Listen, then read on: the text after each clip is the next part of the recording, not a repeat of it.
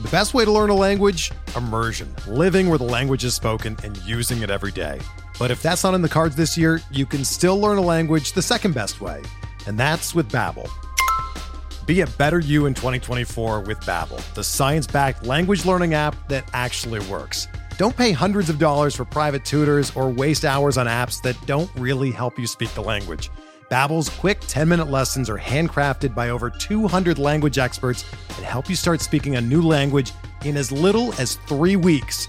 Babbel's designed by real people for real conversations, and their tips and tools are approachable, accessible, rooted in real-life situations, and delivered with conversation-based teaching, so you're ready to practice what you've learned in the real world. Here's a special limited-time deal for our listeners. Right now, get up to 60% off your Babbel subscription at babbel.com/Blue Wire. That's 60% off at babbel.com/Blue Wire, spelled BABBEL.com/Blue Wire. Rules and restrictions apply.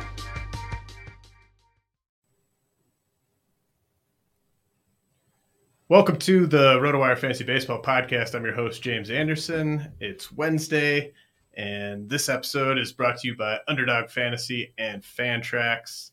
Today, my guest is Lucas Biery, the owner of DC Dynasty. You can follow Lucas at LucasBiery33 on Twitter. Lucas, how are you doing? Thanks so much for joining me. Oh, I'm doing great. I'm really thankful that you've had me on. I've started playing Dynasty over the last 6 years, and it doesn't feel too long ago that I remember you and Clay Link talking up Colton Welker back in the day. So come a long way to kind of be a listener that's learning more about the game to somebody that kind of puts out some of my own thoughts. So honored to be on and excited. Man, I loved Colton Welker back in the day. He was much better for you than South Bend, it seems. That was a good one. Yeah, absolutely. Man, blast from the past. Yeah. Hey, Farhan Zaidi saw something in Colton Welker too. Thought he was going to be, kind of a classic good hit tool, third baseman type, but just kind of ran into injuries and power didn't really develop.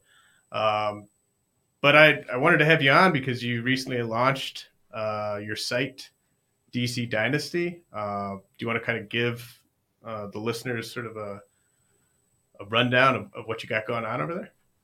Yeah, absolutely. So I've written a little bit of fantasy baseball content for a few sites over the years, whether it was Dr. Roto the past few years and a little bit for Lenny Melnick and Casey Bubba. And that was a lot of fun, but I really just kind of wanted to provide my own niche since it's hard to find your niche in the fantasy baseball realm. And I love dynasty leagues, of course. Deeper dynasties are my favorite. And I love draft and hold, a format I've becoming more and more involved with over the past 3-4 years. And that's what the site focuses on, deeper kind of part of the player pool. It's going to focus on dynasty fab pickups in season, as well as some redraft fab pickups, covers position tiers, just so you can kind of get a brief look at each guy that I have in my tiers, and some draft champions articles. So a little bit of everything that I just said. Nice. Yeah, that's a cool niche to kind of carve out there, because draft and hold is so much fun, and obviously the best part is you don't, well, there's a lot of good parts, but the no in-season fab is great. If you have a good handle on the player pool, the players deep down in those later rounds, it's a lot of fun. You and I have both been doing draft and holds for a while, but I did kind of want to just go through and sort of touch on some sort of questions maybe that might help out beginners in the format, or just the kind of stuff that generally comes up in a draft and hold. So one thing that I feel like people are talking about a lot, and ranging opinions, but do you have any sort of rough targets for how many players you want eligible at each position in a kind of we'll use the draft champions 15 team, 50 round format. Do you have any targets for how many players you want eligible at each position when you're done with your 50 rounds? Or do you just kind of play it by feel, depending on how strong or weak you are at certain spots, and sort of let that dictate how many players you're carrying at each position. Yeah, so I typically kind of just take the player that I think is going to best fit my build up until about round 30. And then I start looking, okay, I need about 2 more infield guys. I need a shortstop, or I need a first baseman at that point.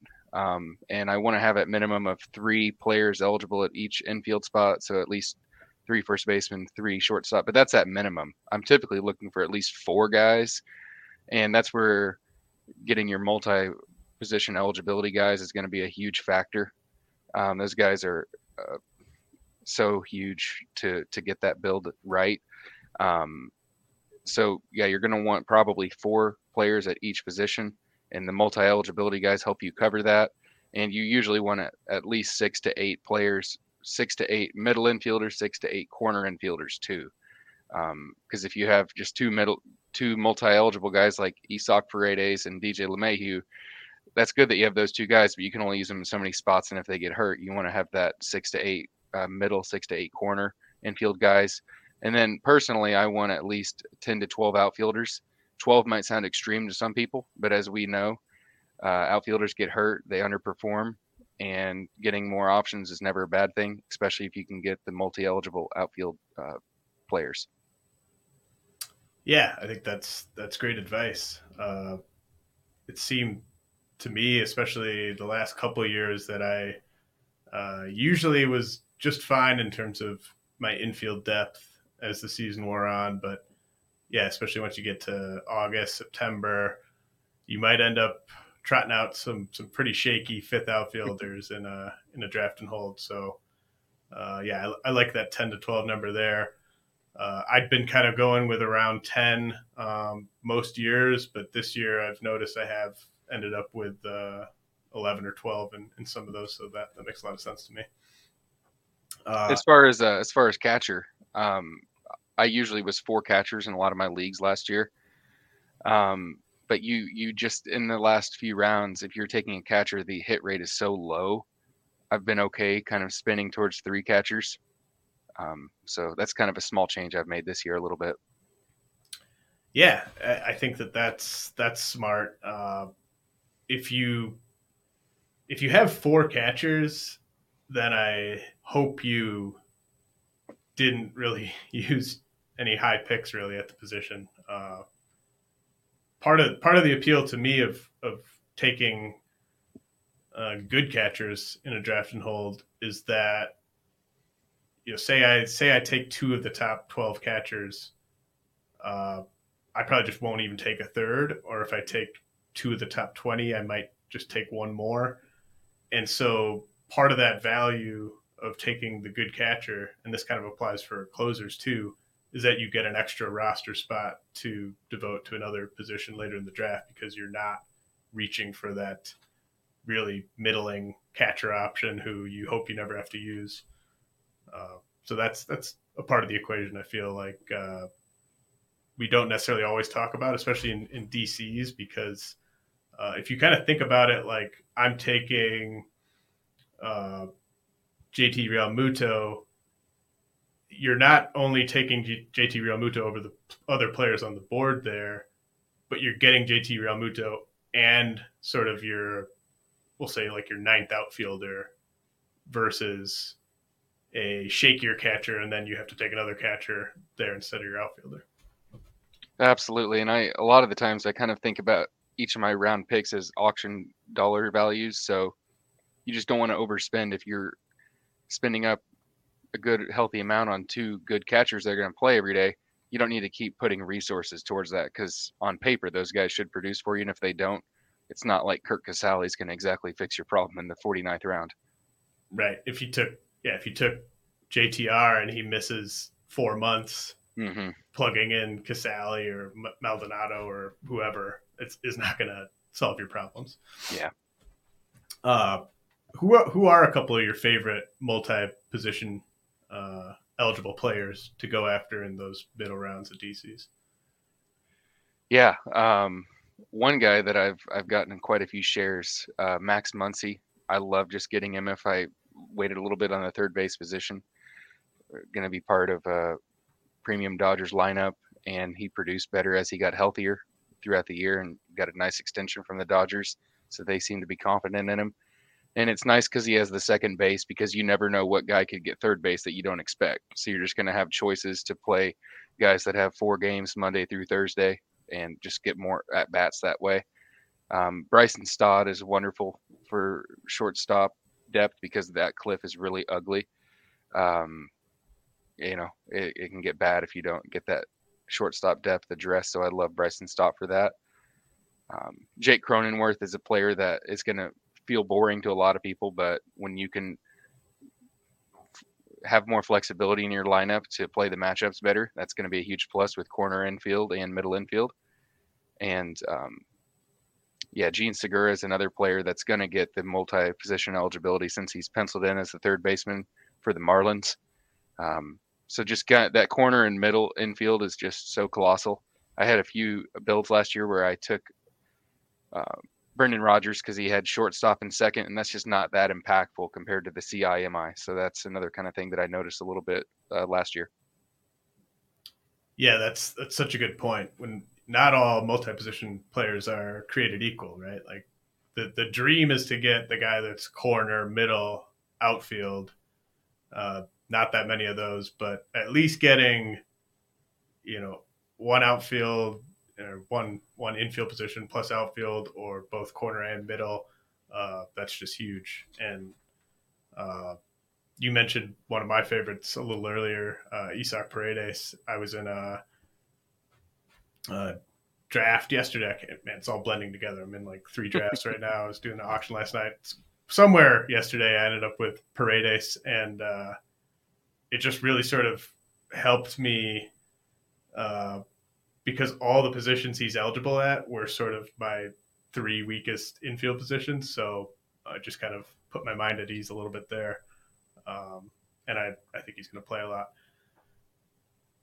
Absolutely. Yeah. I love that call. And if you want kind of a watered down version of his skills, Wilmer Flores has the same eligibility. He's not going to excite anyone, but when he's hitting in a good lineup spot for the Giants, that'll be solid. And a few more quick hitters.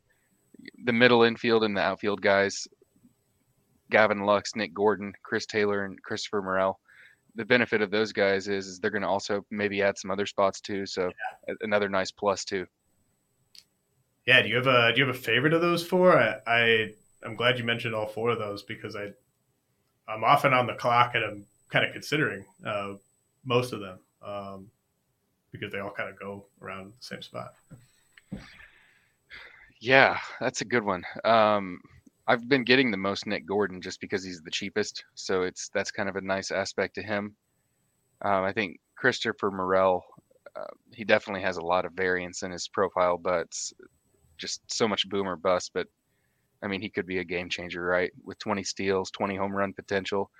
But Gavin Lux is one that I've kind of circled to a handful of times. I just feel like he's a multiple paths to value player, former 70 future value prospect, and it's not like he's struggled. He had a 111 WRC plus last year, and a lot of that's on base. I agree, but I could just see a few more facets of his game opening up to a floor that was already solid last year. Yeah, Lux is really challenging to evaluate. He's got the career 5.3% barrel. Just how much power are we getting there? I think he might surprise people with how much he runs this year. I wouldn't be surprised if he got to double-digit steals for the first time. I think Dave Roberts has kind of been talking about having him run a bit more, but I mean, do you see the upside as like sort of 15 to 20 homers? I mean, he's hit 18 homers in 1,000 big league plate appearances. Yeah, I think if he were to get to 15, that would be a really nice win, of course. But as far as he's provided a strong on base profile, and the average has been helpful over his career, and the plate skills are good. A player that I looked at that obviously is far different, but Gleyber Torres. If you look at Gleyber Torres, it feels a little boring, but once you add it up at the end of the day, you're okay with it. This is like a lighter version of that, where maybe a 12-12 guy with a 270 average and good counting stats because the Dodgers are going to rely on his young body to work through the season. It's not a sexy play per se, but I just like the fact that he has multiple paths to value. Yeah, I do like that as a sort of a light version of Gleyber Torres as a comp for Lux. Uh, I might be kind of headed towards. So with Morel, man, there's a athletic article. I think it was a shot of Sharma where he was. I mean, this is the time of year where you really got to be careful when you're looking at beat writer stuff and them sort of. I mean, every beat writer's got an article where they're projecting who they think is going to make the opening day roster, right?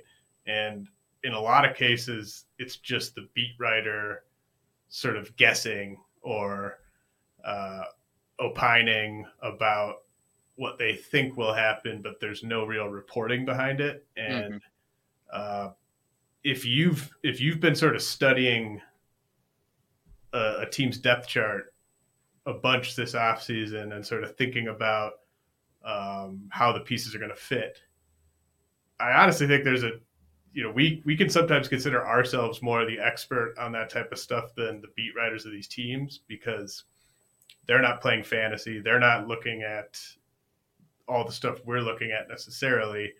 So you got to be careful to not sort of read a beat writer's sort of opinion of how things are going to shake out and take that as, oh, that's how it's going to go. So this is that time of year where you really got to have your filter on. But I think there was speculation that maybe Morel even opens at AAA, which I think would be really a bummer if I were a Cubs fan and they were just like, look, we're going to play Patrick Wisdom a bunch and Christopher Morel is going to be in the minors. But it could happen. And I've got probably enough Morel where I'd be okay getting a value on him. But Chris Taylor, of the guys you mentioned, is probably the safest to me. And you look at that batting average from last year, that's going to scare people off. But I think he was playing hurt at times, and I just look at their depth chart.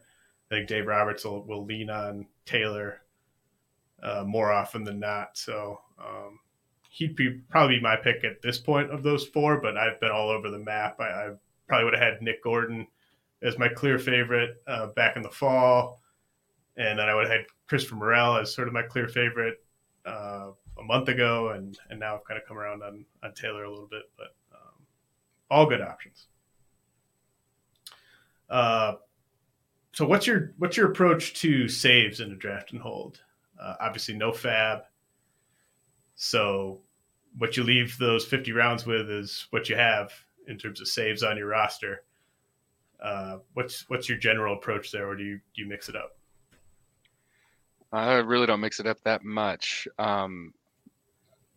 For NFBC formats, it's been a challenge for me to pay a second round price for Diaz or Clase, but I am okay in that third round range if Hader, Jordan Romano falls to me, or if I'm kind of on an end and I know in the fourth round I can pick up a Rizal Iglesias or even a Ryan Presley.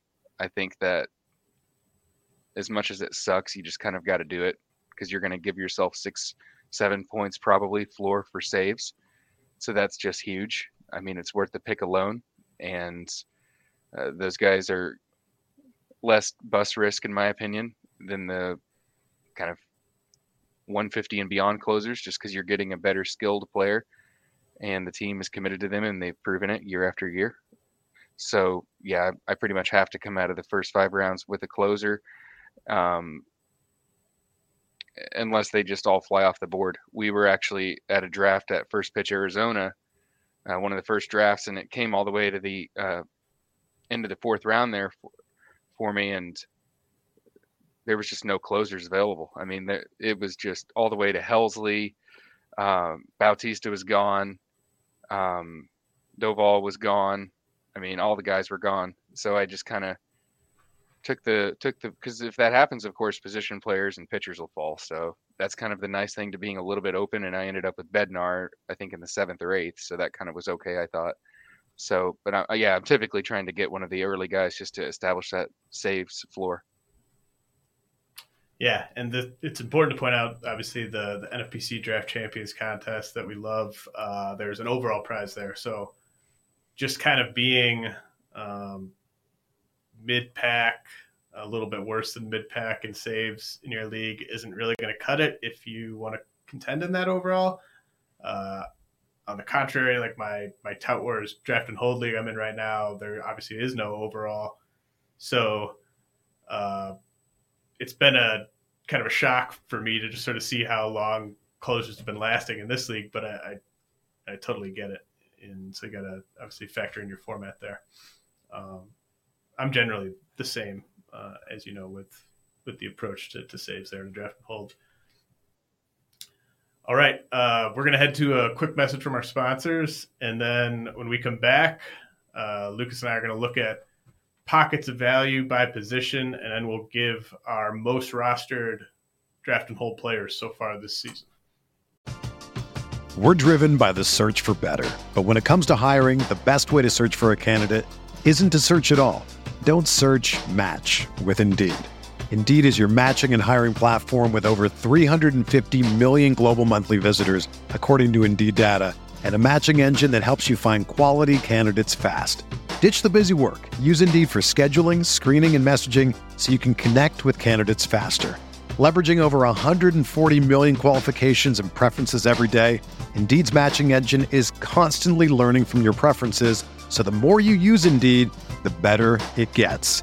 Join more than 3.5 million businesses worldwide that use Indeed to hire great talent fast. And listeners of this show will get a $75 sponsored job credit to get your jobs more visibility at Indeed.com/Blue Wire. Just go to Indeed.com/Blue Wire right now and support our show by saying that you heard about Indeed on this podcast. That's Indeed.com/Blue Wire.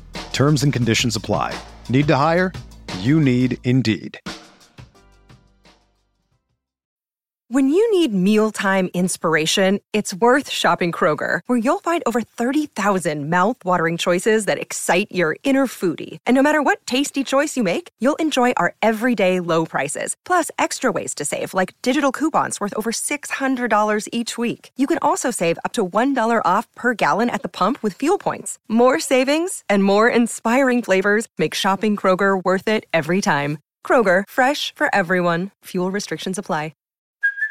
Hey, it's Kaylee Cuoco for Priceline. Ready to go to your happy place for a happy price? Well, why didn't you say so? Just download the Priceline app right now and save up to 60% on hotels. So whether it's Cousin Kevin's Kazoo Concert in Kansas City, go Kevin, or Becky's Bachelorette Bash in Bermuda, you never have to miss a trip ever again. So download the Priceline app today. Your savings are waiting.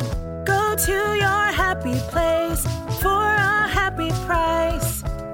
Go to your happy price, Priceline. The fantasy baseball season is underway, and there's no better place to play than Underdog Fantasy, the easiest place to play fantasy baseball.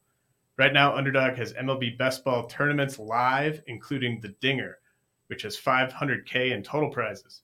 In Best Ball, all you do is join a contest, draft your team, and that's it. There are no waivers, no trades, and no in-season management. Draft 20 rounds of players and get the best cumulative scores in your starting lineup: 3 pitchers, 3 infielders, 3 outfielders, and 1 flex. Each week of the regular season, getting started is simple. Go to UnderdogFantasy.com, sign up with the promo code RWMLB, and not only will Underdog double your initial deposit up to $100, but you'll also get 6 months of our RotoWire subscription for free.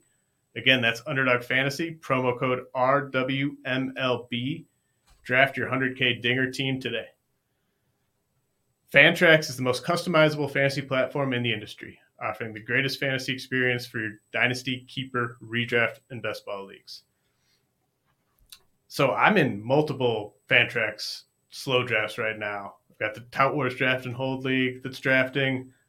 The player pool is it's so easy to navigate. It's great on your phone. It's great on your desktop. And then I'm in the Highlander preseason draft, which they've let us, customize it so that there are some teams that have to draft double-digit players in this draft. There's some teams that only have to draft a few players. And so it's very customizable. It just skips the teams that have filled up their spots. There's not much commissioner duties involved, really. I mean, if you've ever been a commissioner of a fantasy baseball league, you know that some of the sites are just a real pain to kind of navigate and add players and add placeholder players and stuff like that. You don't have to worry about any of that with Fantrax. So if you play Dynasty, if you play Keeper, it's definitely the place you got to be playing. Sign up for free today and be entered to win an official MLB signed jersey from Vladimir Guerrero Jr. Simply go to fantrax.com/RotoWire and sign up today. That's fantrax.com/RotoWire. Fantrax, the home of fantasy sports. Okay, Lucas, up on DC Dynasty, you've got some positional tiers, which are great. Definitely recommend people go check those out. And what I want to do here quickly before we go to our player shares, which will be really fun. I'm excited to see who you've got the most shares of. But I thought we could go position by position quick and kind of look at your tiers and sort of pinpoint which tiers we think the most value is in terms of drafting for draft and holds. So let's start with catcher. You've got your tier 1, your diamond tier, which has Realmuto, Varsho, Will Smith. Tier 2 is the platinum tier. Then we got a gold tier, silver tier. Where are you looking to land your catcher 1 generally in a draft and hold? I've only had a handful of shares of Realmuto. So he's kind of obviously based on where your KDS is, if you're kind of in the back half to maybe at earliest middle of the second. So I've only gotten him a handful of times. And funny enough, James, you talked about how Fantrax standalone league treats closers differently. I've noticed Fantrax standalone leagues treat catchers differently too than the NFBC market. So I always try to keep in mind what kind of format I'm in. But let's say we're talking as far as the draft champions goes. Really at ADP, I like all the top guys, but I think that the best values are kind of in the Wilson Contreras and MJ Melendez range. I will certainly include Alejandro Kirk in there too, and I'm more than happy to come away with Sean Murphy as well. So those are some guys that I'm really excited to take at ADP, or even a little bit before if I feel other people are going to take them.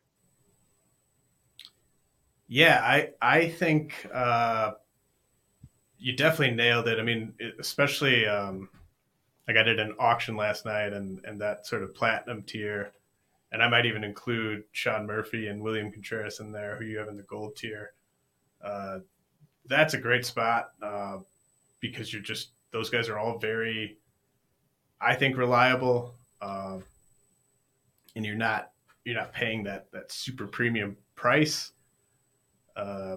But you can see catcher runs. And so if you're picking at one of the ends, there's a chance that tier just really gets hit hard before you can get on the clock again. Absolutely.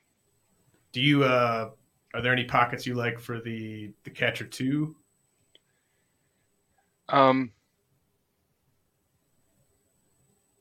If I get shut out as far as getting my catcher 2 from that tier you just alluded to, I usually just kind of wait for the best value to drop.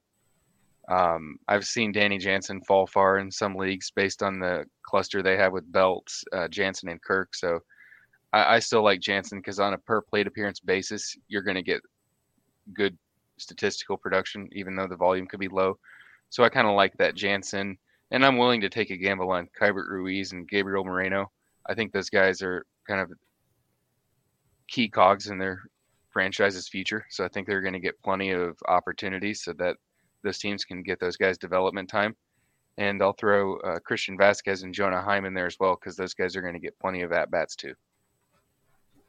Nice. All right, let's move to first base. I mean, is there any other answer than this gold tier of Jose Abreu all the way down to Rowdy Tellez? No, and I love that tier. I love living there, and I haven't really taken my corner infield out of that tier a whole lot, but it's just obviously we all pretty much love Vinny Pasquantino on paper.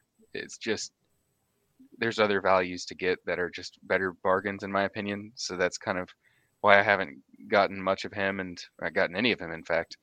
And with Jose Abreu, He has such good upside with accounting stats, but it's just one of those things where I'm happy to take Anthony Rizzo or Reese Hoskins or Rowdy Tellez significant little bit cheaper. Yeah, and I love the diamond tier, the Freddie Freeman, Vlad Guerrero guys, but that's very dependent on where you're drafting, kind of like with JTR among the catchers. And yeah, I mean, I was kind of commenting on this during my auction last night.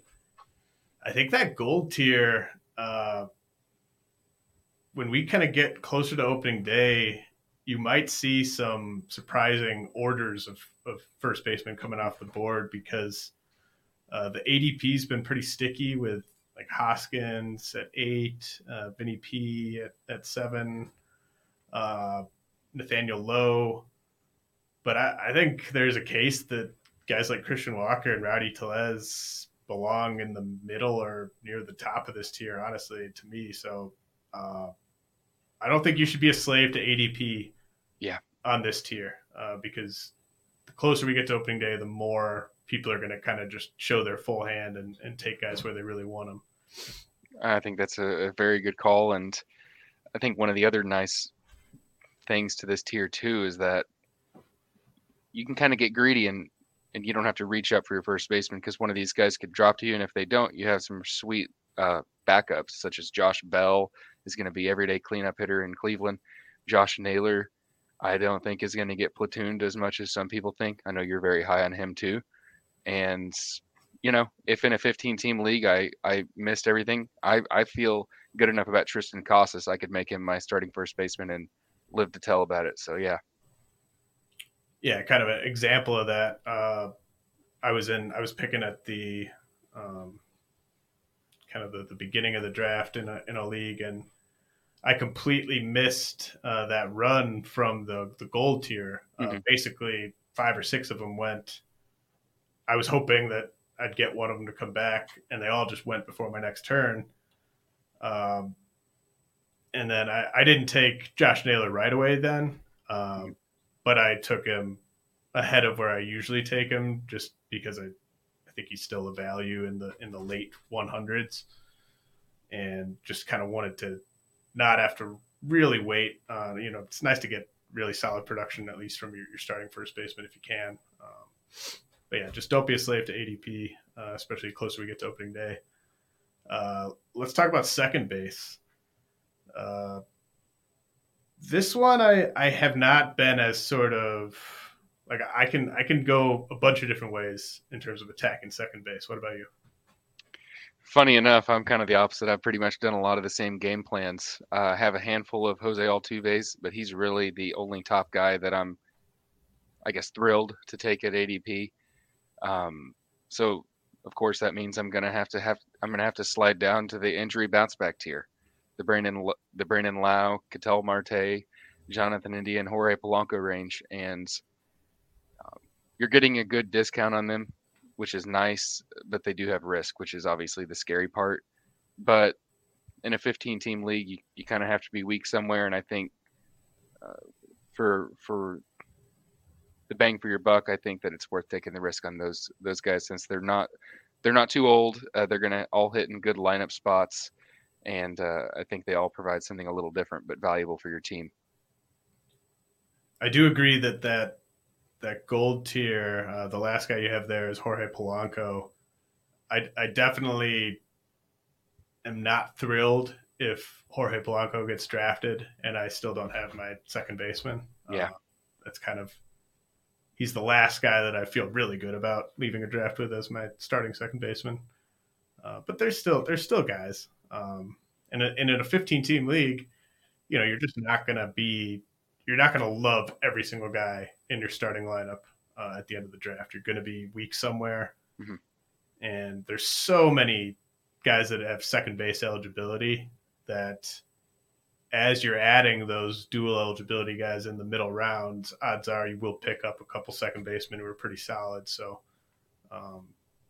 we definitely want to get a guy we feel really good about as our starter, but don't panic in those scenarios, especially at second base. Okay, so third base. I think there are really good options at third base later in drafts, but I know that that's not a universal opinion. A lot of people want to make sure they get a guy at least in your gold tier, that Henderson Bregman tier. What say you? If if it doesn't feel like I'm reaching too much and it fits the team needs, I'm happy to grab one of those top 8 third basemen, of course. But I'm also okay not getting him. I think there's other options that you can play. We talked about Max Muncy earlier. I think he's nice. Matt Chapman, you're going to have to plan for a poor batting average, but with power drying up so much, his ADP has stayed the same, even though he's further and further away from that hip surgery. So I think that's a bargain, honestly, in my opinion, with Chapman at ADP. But if I miss on those two guys, I don't feel convinced to go for Suarez or Hayes. I'm probably going to keep waiting a little while and have that be my weaker position. Take a Justin Turner, or shout out to Rob DiPietro. I could live with Yandy Diaz too. I just have to focus really hard on my power to make sure it didn't, hurt me too bad. Yeah, and I'm even comfortable in a 15-teamer if I got, and this is sort of assuming that I got a first baseman already to fill my corner spot, but I don't even mind leaving with Moncada as my starting third baseman, or even Ha-Seong Kim. Like if Ha-Seong Kim kind of gives you what Brian Hayes gives you. So I don't mind. I don't even mind messing around in that copper tier down there, tier 6 at third base. But obviously that's sort of a last resort type of thing. That's true. And obviously it just depends on your format, but there's upside kind of third baseman that you can target, whether you believe in Brett Beatty's, power, if you want to kind of stash him into your DC, or if you want to go for the gold and take a Jordan Walker and then back him up with a cheaper guy. There's ways you can go about it if you know the player pool. I get that there's a drop off, but there's other ways to go about third base if you missed on the top guys.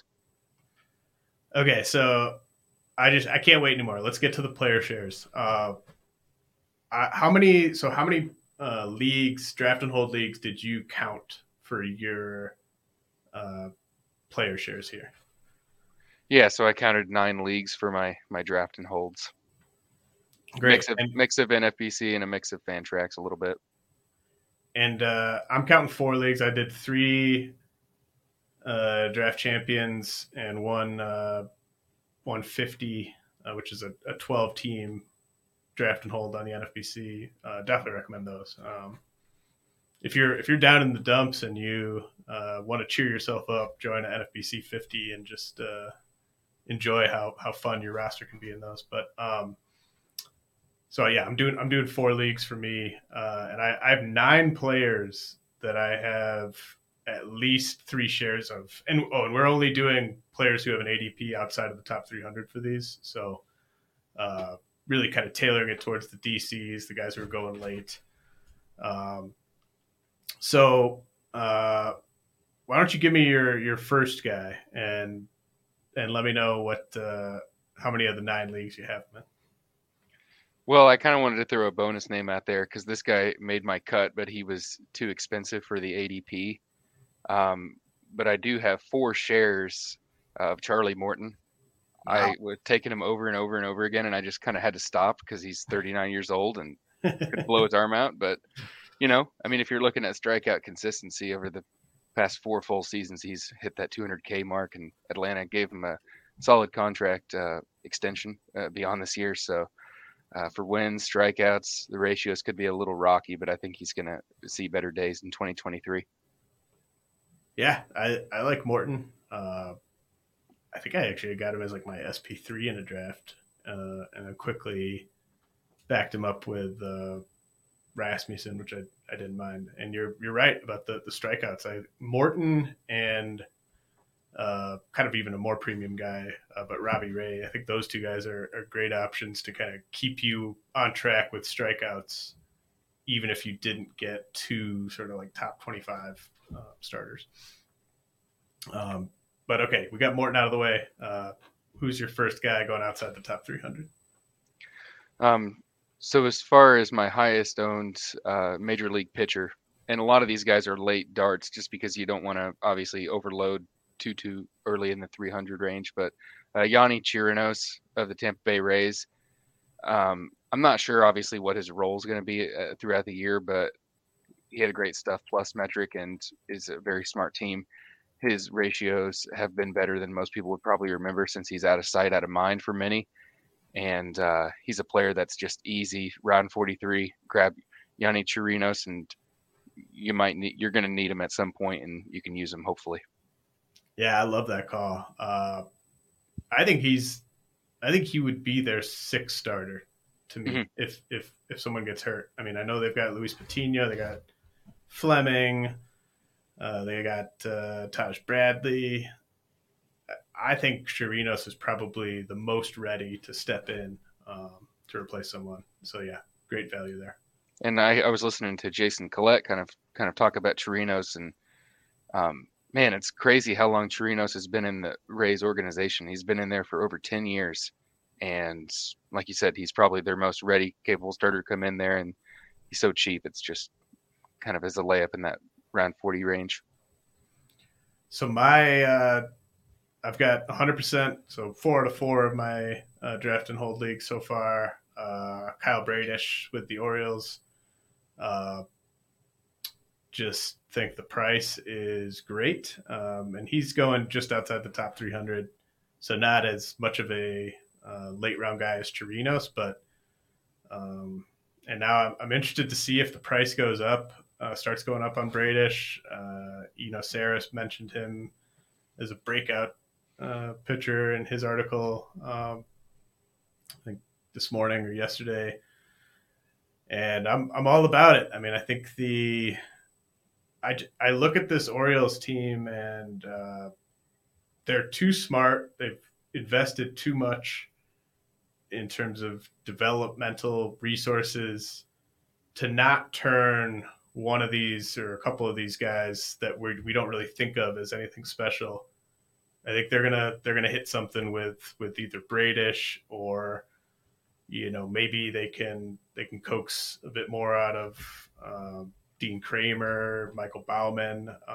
But I think Bradish has the best stuff of any of their Grayson Rodriguez candidates for that rotation. The slider's a great pitch. He's been kind of tinkering with his fastball, and there have been some sort of Corbin Burns light kind of comps in terms of just the pitches themselves. And I don't think he's going to be anywhere near as good as Corbin Burns, but I wouldn't be surprised at all if next year Kyle Bradish has an ADP inside the top 200.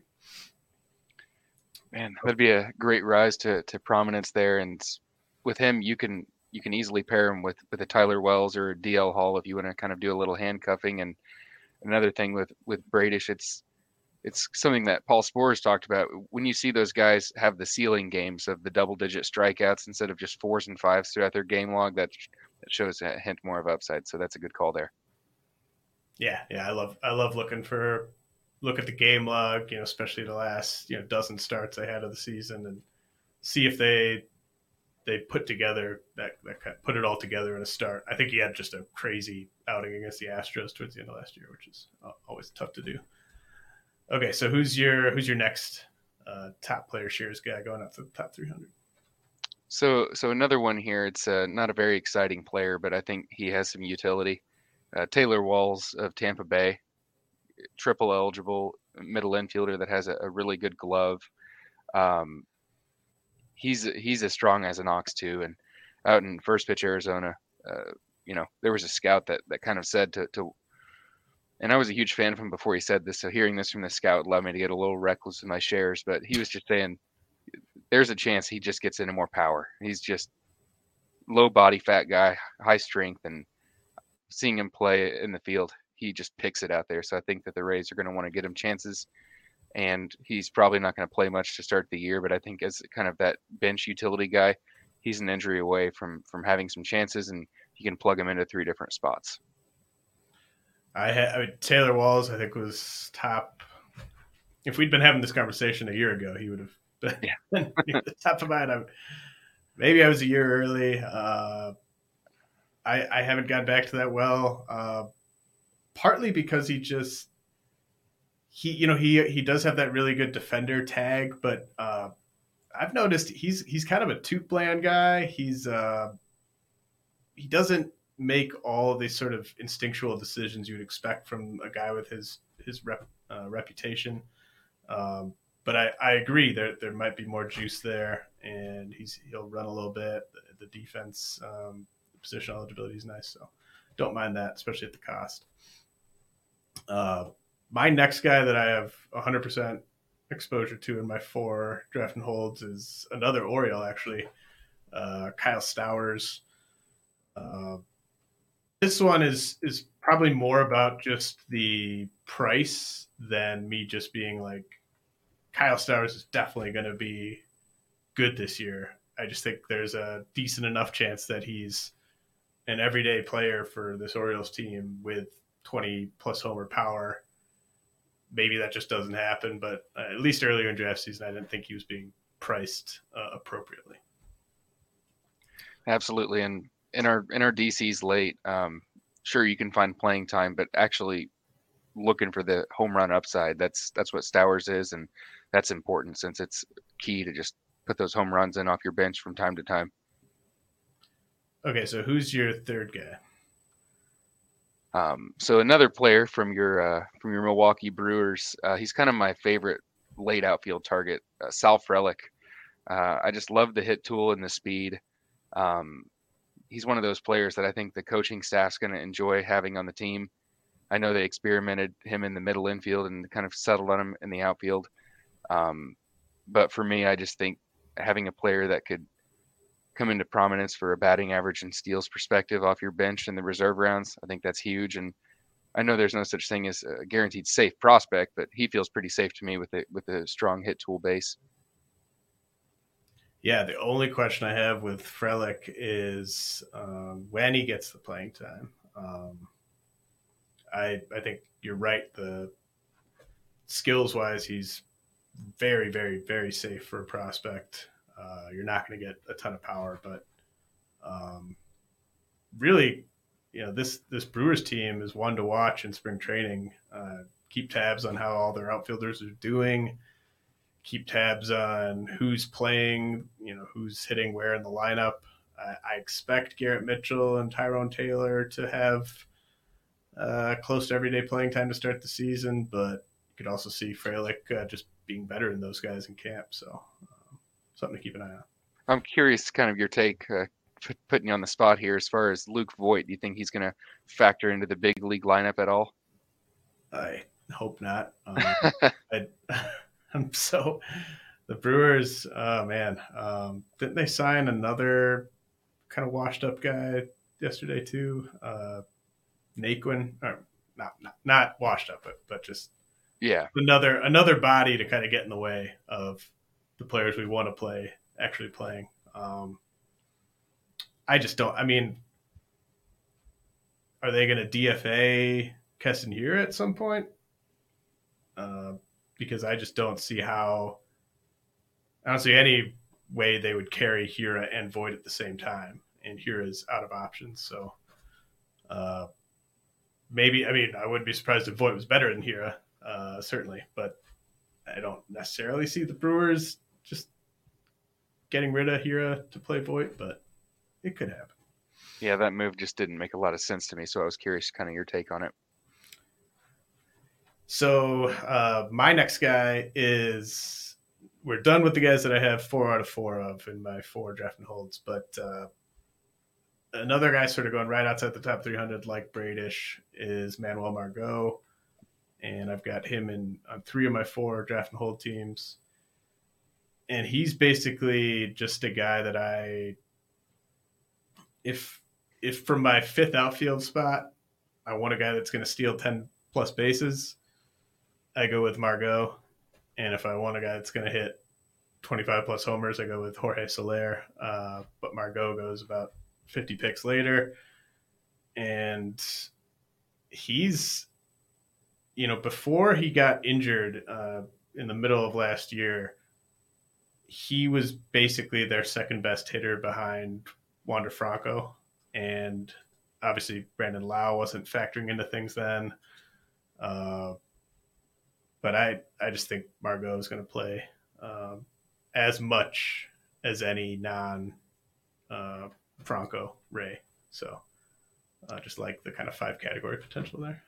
Absolutely. I love that call. And kind of as you were saying before that knee sprain where he ran into the wall, he had a pretty nice 132 WRC plus that was batting average field with some home runs in there too. So yeah, I'm loving that call a lot.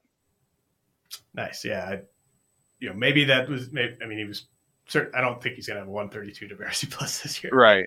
I think he has actually more, I don't think he's just a 100% boring pick. Like I think you could actually earn a decent amount with that pick. Okay, so who's your next guy? Yeah, so my next guy, I'm really curious what you have to say about him since it's not cut and dry. But just because he's been going well after round 40 in a lot of my leagues, Gavin Williams, I've got 5 shares of him. Looking over at Baseball America's great content, Jeff Ponus listed him as having one of the best fastballs and one of the best curveballs as well, or slider, excuse me. So I see that. I see a team that's extremely cheap and could easily try to move Zach Plesac for reasonable value to kind of clean up the payroll, or even Cal Quantrill. But, the depth chart's already thinning out a little bit with some injuries to the other starters, and he's one of the best pitching prospects in the game. I just think that cheap of a bet, I think it's worth it. Even if he doesn't even see the big leagues, it's worth a shot. Yeah, I really hope that pick pays off for you. I haven't done any, or I haven't gotten into the deeper parts of a draft and hold since the Cody Morris injury. So I hadn't really been going after Williams. I'm a Williams over Bibby guy all the way. But I think there is a very vocal Bibby over Williams crowd out there. That'll be definitely one to watch in spring training, kind of seeing how Williams is pitching, seeing how Bibby's pitching. Does Morris get healthy in time to sort of start stretching out this spring? I'm kind of more of a Williams in Dynasty than a Williams in redraft guy, but wouldn't be the craziest thing if he was just so good this spring that he was up sooner than we thought. Yeah, and it is very speculative, as you kind of have alluded to, and part of it's really just the cost. It's not going to hurt you too much past round 45, I don't think. Yeah. That's the appeal, right? Is you kind of look at where similar pitchers to Williams, but guys with more name value are getting kind of pushed up, and he just is sort of an afterthought. So that's the nice part about it. Okay, so my next guy is also a pitcher, and he's a pitcher that I feel pretty good about now having as much as I do, and that's 75% exposure to Clark Schmidt. Obviously, the price is, he used to sort of be a draft champions only guy. I think he went in the reserve rounds of my auction championship last night, which is a 15-teamer. So Clark Schmidt is comfortably at least a reserve round guy, I think, in 15-team leagues now. But I was drafting him because I wasn't touching Frankie Montas, and I think it's TBD whether it's Domingo Germán or Clark Schmidt there. But Schmidt, I think, has more upside, and at the time he was going late enough that I was on board with it. Now I do co-sign the idea of taking him in the reserves of a 15-teamer, but not sure how much I'll get of him moving forward, but I feel good to have those 3 shares. Absolutely. Great price point on a guy with plenty of upside, and looks like he's added a cutter too, so that could certainly keep hitters off balance, and the wins will be there if he gets that starting nod. Everyone's added a cutter, Lucas. It's so funny. I I feel like I see, twice a day someone's added a cutter. But yeah. Hey, I'd love it if everyone had a cutter. Okay, who's your next guy? Yeah. So as far as my next guy, it's really just kind of based on the price because he's going so cheap for a starting outfielder. But Trent Grisham, his batting average was unbelievably low, and I don't think that's going to repeat next year. I think you're going to see regression back closer to his career norms, even if it's a bad batting average, and he already provides power and speed. I think he has the power to provide some home runs. He's obviously shown the speed. I think if his swing decisions improve and he gets more aggressive, I think there's some latent upside here with Trent Grisham. Interesting. Yeah, I have not pulled the trigger on him yet. Would you take if you're on the clock, are you taking Grisham or Brandon Marsh? I like the improvement that Marsh showed with Kevin Long, hitting coach of the Philadelphia Phillies. So that's kind of a factor for me there. I like getting pieces of that Phillies offense. I think he's got a better ballpark too. So yeah, I would go with Marsh in that case. Yeah, I mean, I think they're basically the same to me. You're just getting strong side, platoon, some power, hopefully double-digit steals types of guys who might not help your batting average, might hurt your batting average, but that's an interesting call. I'll be watching Grisham this spring to kind of see how he looks physically. Okay, so I'm trying to think. Probably not going to get through all 9 of my guys. Maybe.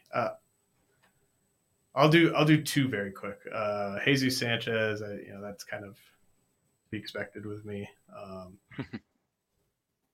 Kind of a boomer bust pick, but a boomer bust pick with 30 homer upside, and I don't think that outfield's good enough to stop him from playing a bunch if he's just kind of keeping his head above water. And then a quick one, Jordan Diaz with the A's. I don't know where he's been going lately, but back when I was doing my draft and holds, you could get him super late. I think he had like an ADP around 600 or something like that. So I just think he'll be probably one of the A's best hitters by the All-Star break. He's second base eligible, I believe. Not a good defender at all, but I think he's actually fairly similar. Maybe he's like 90% of prospect Jose Miranda. Both bat to ball guys with more power than you'd think. And I know that Diaz's launch angle isn't perfect, but he hits the ball harder than I think people give him credit for. And that's obviously a terrible team with very shaky depth. There won't be counting stats there, but I mean, if you're getting a guy who's hitting third or second in that lineup for the final few months, I think that's solid where he's going. Yeah, it seems like he was pretty impressive when you kind of consider age to level too. So another small plus for him. Yeah, absolutely. And I mean, people don't want to draft A's, I mean, right. It's not fun. But I think he's an A worth drafting. All right. So who's your next guy? So I've got 2 kind of reasonable guys, then I've got one really late kind of reliever that I want to throw out. But Ken Waldichuk is my next guy. Based on the Stuff Plus metrics, he grades out really solidly there, and he was able to get enough strikeouts last year to let me feel some decent upside with him. And he was unlucky if you look at his underlying ERA indicators. So yeah, he's just one of those players that it's going to be challenging to get wins out of him, obviously, but I see enough strikeouts there, and I see some bad luck. I think if his ERA was a bit lower, I think his ADP would go up, and I think you're getting a discount because he had a 5 ERA. Yeah, I mean, you're in good company because Dylan White was trying to pump him up on the pod last week. I went back and kind of did some digging on Waldichuk after that, and I think I'm going to keep fading him. The Stuff Plus pitch grades doesn't align very well with the scouting grades on him. But also he got torched by righties last year and was quite good against same-handed hitters. But maybe that was a small sample. Obviously, it was way better at home than on the road. But I don't know. I can't picture him being someone that I would use as anything more in a streamer. And maybe that's something that is still worthwhile where he's going. But I'm a little lower on Waldachuk. But you now had two guests in a row say that I should be higher on Waldachuk. So maybe I'm just being stubborn. My next guy, funny enough, is another Oakland A, and I was getting him in the late 30s rounds before he got traded to the A's, and it's JJ Bleday. Oh wow! I just feel like there's some power upside, and in those late 30s rounds, finding a player that can come in, whether it's in the second half or if it would have been an injury for Miami, he would have provided some home run upside potentially. But on the A's, I kind of like his playing time more. So hate the coaching, but I think that there's some cheap home run upside with JJ Bleday, a guy that I'm not ready to quit quite yet. Yeah, I think that was a good move for his value. Probably, but he's definitely sort of a forgotten man at this point. I've never been that big on Bleday, but man, I mean, he might get a ton of playing time this year, just given that situation. I have three more guys that I have 75% exposure to. Mike Bauman, who I mentioned earlier, Joey Ortiz, both on the Orioles, both guys that I was getting basically in the rounds like 48 through 50. So not extremely confident in those guys, but I just thought they were good values at the end of the draft and holds I was doing. Bauman throws hard. He's got a good breaking ball. Just needs to tighten up the command and the third pitch, but I like that. And another guy that I have 3 out of 4 of is David Hensley of the Astros, who I really like the skills of. And it's a bummer that he doesn't have anywhere to play, but it's kind of like a Yandy Diaz fantasy profile with a little bit of speed, and just nobody talks about him because he's sort of buried on the Astros depth chart, and he's UT only, but he can play all over the infield. He can play a little outfield. I think the Astros like him a lot, so I think Hensley is someone to keep in mind. I love that call there on Hensley, and he's one of those players. If you do end up with a Bregman or an Altuve, you can kind of tack him onto your build in like the 48th round and have a little insurance. Yeah, absolutely. Even like Jose Abreu. I mean, I think he's kind of like the next man up. I think if anyone on that infield gets injured. All right. Did you have anyone else? Yeah, I have one more deep cut. Nice. We can be very brief, but another stuff plus play. Griffin Jacks grades out really well. Last few rounds of the draft, you kind of can pick him, and if you're not liking your matchups for a given week, just kind of throw him in there. I wouldn't expect saves per se. Crazier things have happened, of course, but I think he's just kind of a ratio protection guy with some strikeout upside. Yeah, I mean, I don't know if you can get him that late anymore. Saw that Driveline video get tweeted out, and I don't know. I wouldn't be surprised if Griffin Jack starts going in like the 30 to 40 round range now instead of the 40 to 50 round range. But good for you for getting him before the price went up. Yeah, it's hard to kind of envision saves because he seems kind of more of like a 4 to 6 out guy, I guess. But hey, I'll be super happy if he gets saved. So yeah.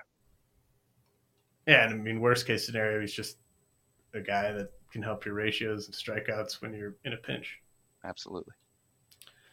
Okay, so our last segment, Lucas, we have to look at round 22 draft champions ADP.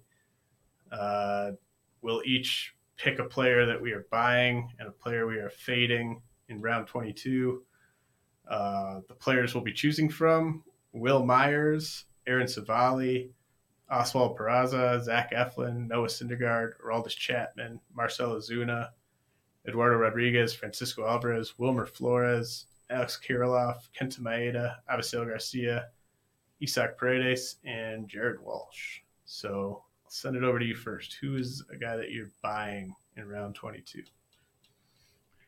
Yeah, so a player that I've kind of had a lot of shares of off and on over his few years in his major league career. Aaron Savali is one that I really like in this range. He had a bit of a pitch mix change when he came back from the injured list late in the year. And he really had excellent results, 9.5 K per nine and 1.5 walks per nine. He played some weak teams, so you can't really take too much into that. But the fact that he's on such an elite team for player development, some people have said Cleveland's pitching hasn't produced the stars they used to, but they're working with less exciting clay with Aaron Savali, Cal Quantrill, and Zach Plesac. So just to make those guys serviceable starters is a huge win for them. And I think you could see another gear for Savali. The floor is already good with a great whip, and I think there's a ceiling for a strikeout per inning guy with enough length to get the win since he plays on an old school Cleveland team. Yeah, I would have. That's a great call. I would have had a lot of Savali shares on my DCs if I had kind of done enough research on him in time, but I didn't have him anywhere last year. I didn't really notice how well he was or how well he was pitching when he came back. But I love that call. And there's a handful of pitchers going here that I don't mind as sort of, maybe your seventh starter, your eighth starter, something like that. But Savali's a great call. Yeah, I like a lot of guys here. I'll say Oswald Peraza. I just think he's a really nice target if you're light on speed at this point in the draft. I mean, this is kind of the point in the draft where you can really be looking at your weaknesses and trying to kind of address them while there's still this caliber talent on the board. And I don't know if I would bet straight up that Oswald Peraza out-earns Jake McCarthy this year, but I kind of think he out-earns Jake McCarthy this year. And I think that's kind of the package of stats you're getting there. So like Peraza in the 22nd round. Yeah, I feel like with Peraza, obviously he's kind of one of those guys that's going to skyrocket in the online championship formats just because if he goes off, it's going to be a big win out of spring training. And so I've heard, obviously, this much discussed depth chart, and it's one of those things where we might not need to overthink it. It could be Peraza and Volpe can get, their starts on either the left side of the infield, both of them, or one can slide over to second base. I like both of them really this year. So yeah, great call there with Peraza. Yeah, thank you. So who's your fade? Yeah, so definitely kind of looked at Alex Kirilloff as a fade for me, but I thought that was a little bit too much of a layup, so I wanted to bring another one. Marcell Ozuna just surprises me that he goes in this range. I just think he's very risky, and I think he's a declining player. And I was quite surprised that Atlanta didn't move off of him. I know he's got they've a financial commitment to him, and I'm sure that was part of it. But I'm never going to end up kind of drafting this guy. It just seems too risky to me. Yeah, I kind of talked myself into getting in on him last year, just as sort of a cheap power guy, but I think I'm finally done with Ozuna. And I think Atlanta would like to be done with him too. They just have that contract on the books, but I don't think he's going to be gifted at bats because of the contract anymore. I think he's if he's not performing well, I think they're more likely to just pay him to go away than to keep playing him. So I like that call. There's, the fades here are kind of super obvious. I'll go with Will Myers. I mean, you love anytime a guy with power is going to Great American and they're going to play a decent amount, but I just think he's really bad at this point. And how many stolen bases are you getting? How many home runs are you getting? I don't think he's someone you're never going to want to play him on the road. He's not a good defender, so I could see him. He's not a good defender, and I don't know. It seems like his role could be reduced in the second half if he gets traded too. Kind of like that's another small factor too. So yeah, it's hard to take him at the new ADP. I would like to be able to kind of pick him up maybe 2 weeks in advance, or maybe a week in advance if they've got like a four game run in Cincy coming up, or something like that, like maybe a homestand against the Pirates. But just carrying him all season, I can't really see myself doing.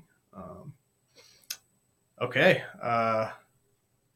This was a lot of fun, Lucas. Absolutely. Yeah. It was a ton of fun kind of going over the draft champions. It was a good, maybe closing of the book with some of the great industry live streams of labor out there and some of the other awesome formats. So it's kind of the draft champion season's over for some, but not for all, because we do have our fast DCs that we can squeeze in at the last second. Absolutely, man. Why don't you let people know where they can follow you, and let them know again where they can find the site. Yeah, you can follow me on Twitter at LucasBiery33 and check out the site at dcdynasty.co. I try to kind of tweet out all my articles once I get them finished up, and you can find them all there. So yeah. Well, keep up the great work. Really impressed with the content you got up there so far. Definitely recommend checking out what Lucas is doing over there at DC Dynasty. This has been the RotoWire Fantasy Baseball Podcast, brought to you by Underdog Fantasy and Fantrax. And I'll be back next week. It's lunchtime at Tim Hortons, and we're serving up a special deal just for you. Our new $5.99 lunch deal includes your choice of any lunch sandwich and a side of crunchy kettle chips. Because what's lunch without a little crunch? And the sandwich choice is all yours, like a ham and Swiss, Chipotle chicken wrap, BLT, and more, made to order just the way you like it. Tim Hortons' new lunch deal. Simple, delicious, and just $5.99. Now that's a good deal. Only at your neighborhood Tim's. U.S. only. Price and participation vary. Terms apply.